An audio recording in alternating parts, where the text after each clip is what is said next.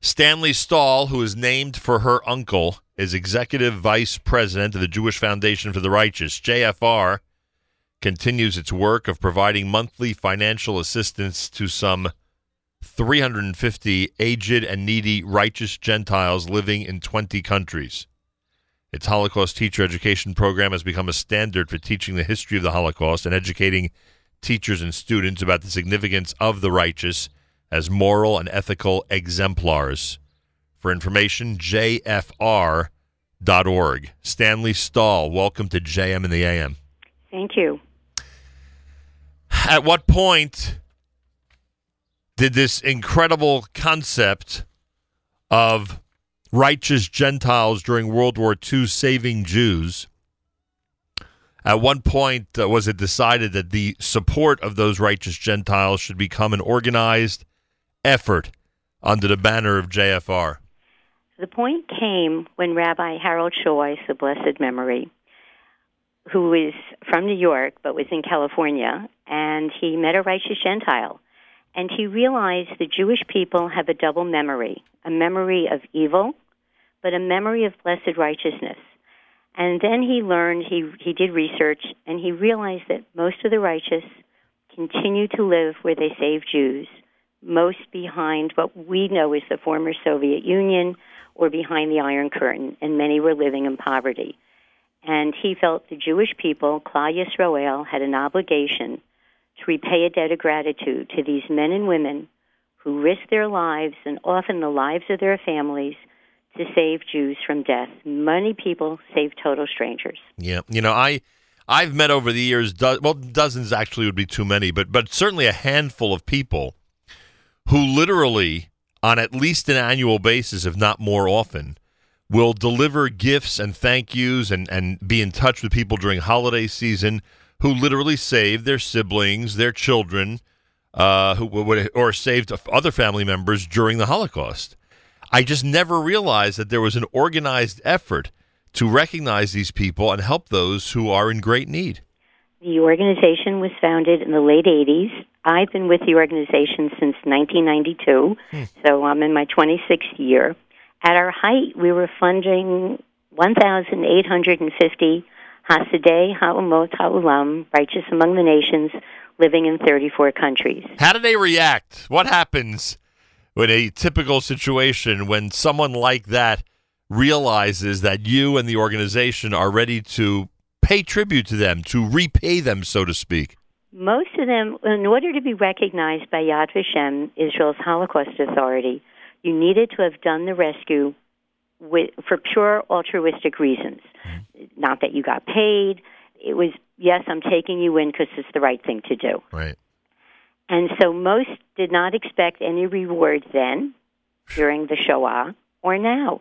And many do not ask for help. We just started funding a 98-year-old man who lives on Collins Avenue in Miami Beach, a Hungarian rescuer, and he was recognized 20 years ago.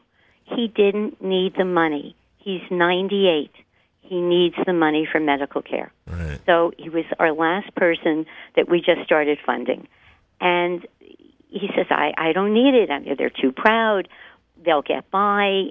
And they're in their late 80s, 90s, and we have rescuers in their hundreds.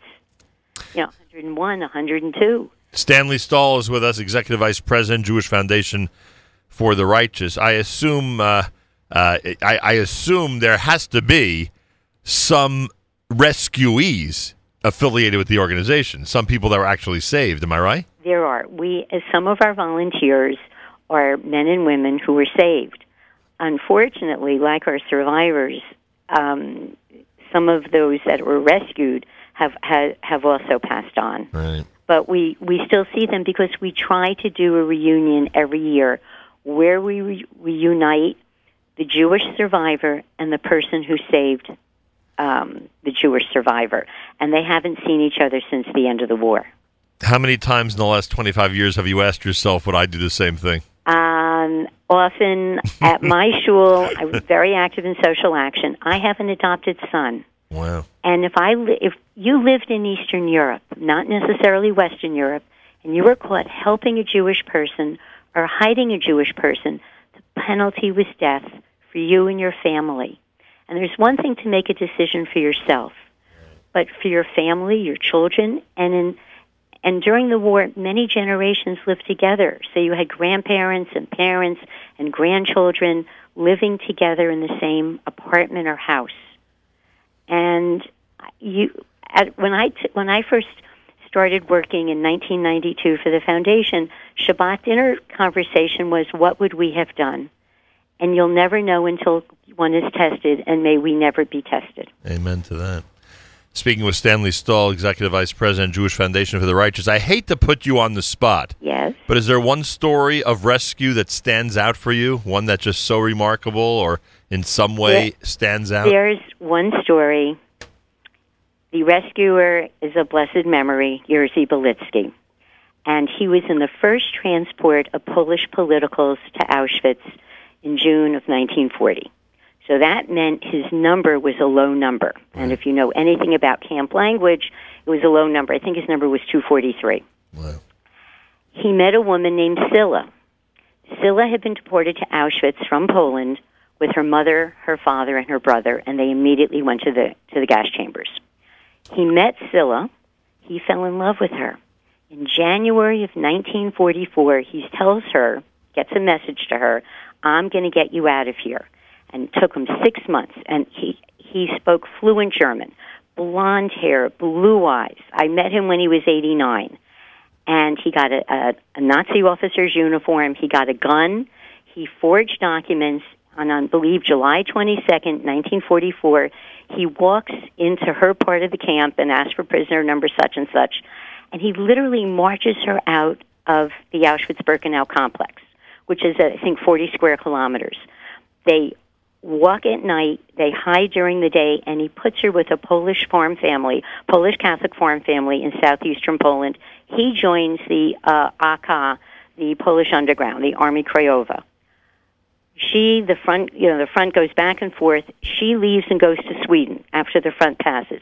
He goes back to find her, and the family tells him she's dead because she had been sending packages from Sweden, and they thought if Scylla and Jerzy got together again, the packages would stop.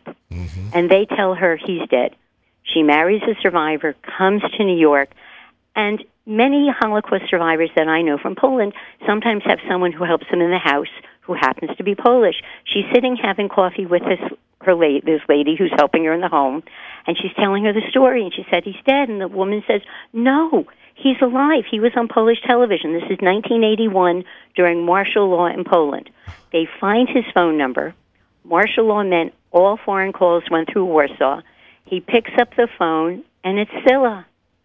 And he meets her for the first time in the Krakow airport, bringing 39 red roses for each of the years they were apart.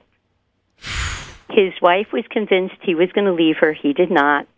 His wife passes on, her husband passes on, and they see each other 15 more times, either in America or in Poland.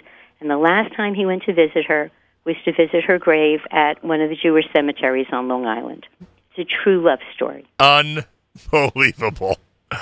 Stanley Stahl, she is the Executive Vice President of the Jewish Foundation for the Righteous. On this Yom HaShoah, we remind you to visit jfr.org.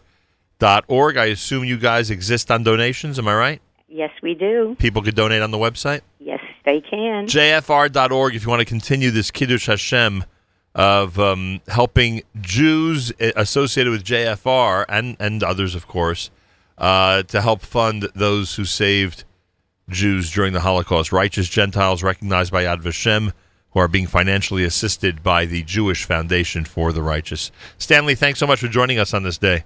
Thank you for having us. JM in the AM, Yom HaShoah V'Hagvura, Thursday, day 12 in the counting of the Omer. If you forgot to count last night, make sure to do so sometime today. More coming up on this Yom HaShoah 5778 at JM in the AM.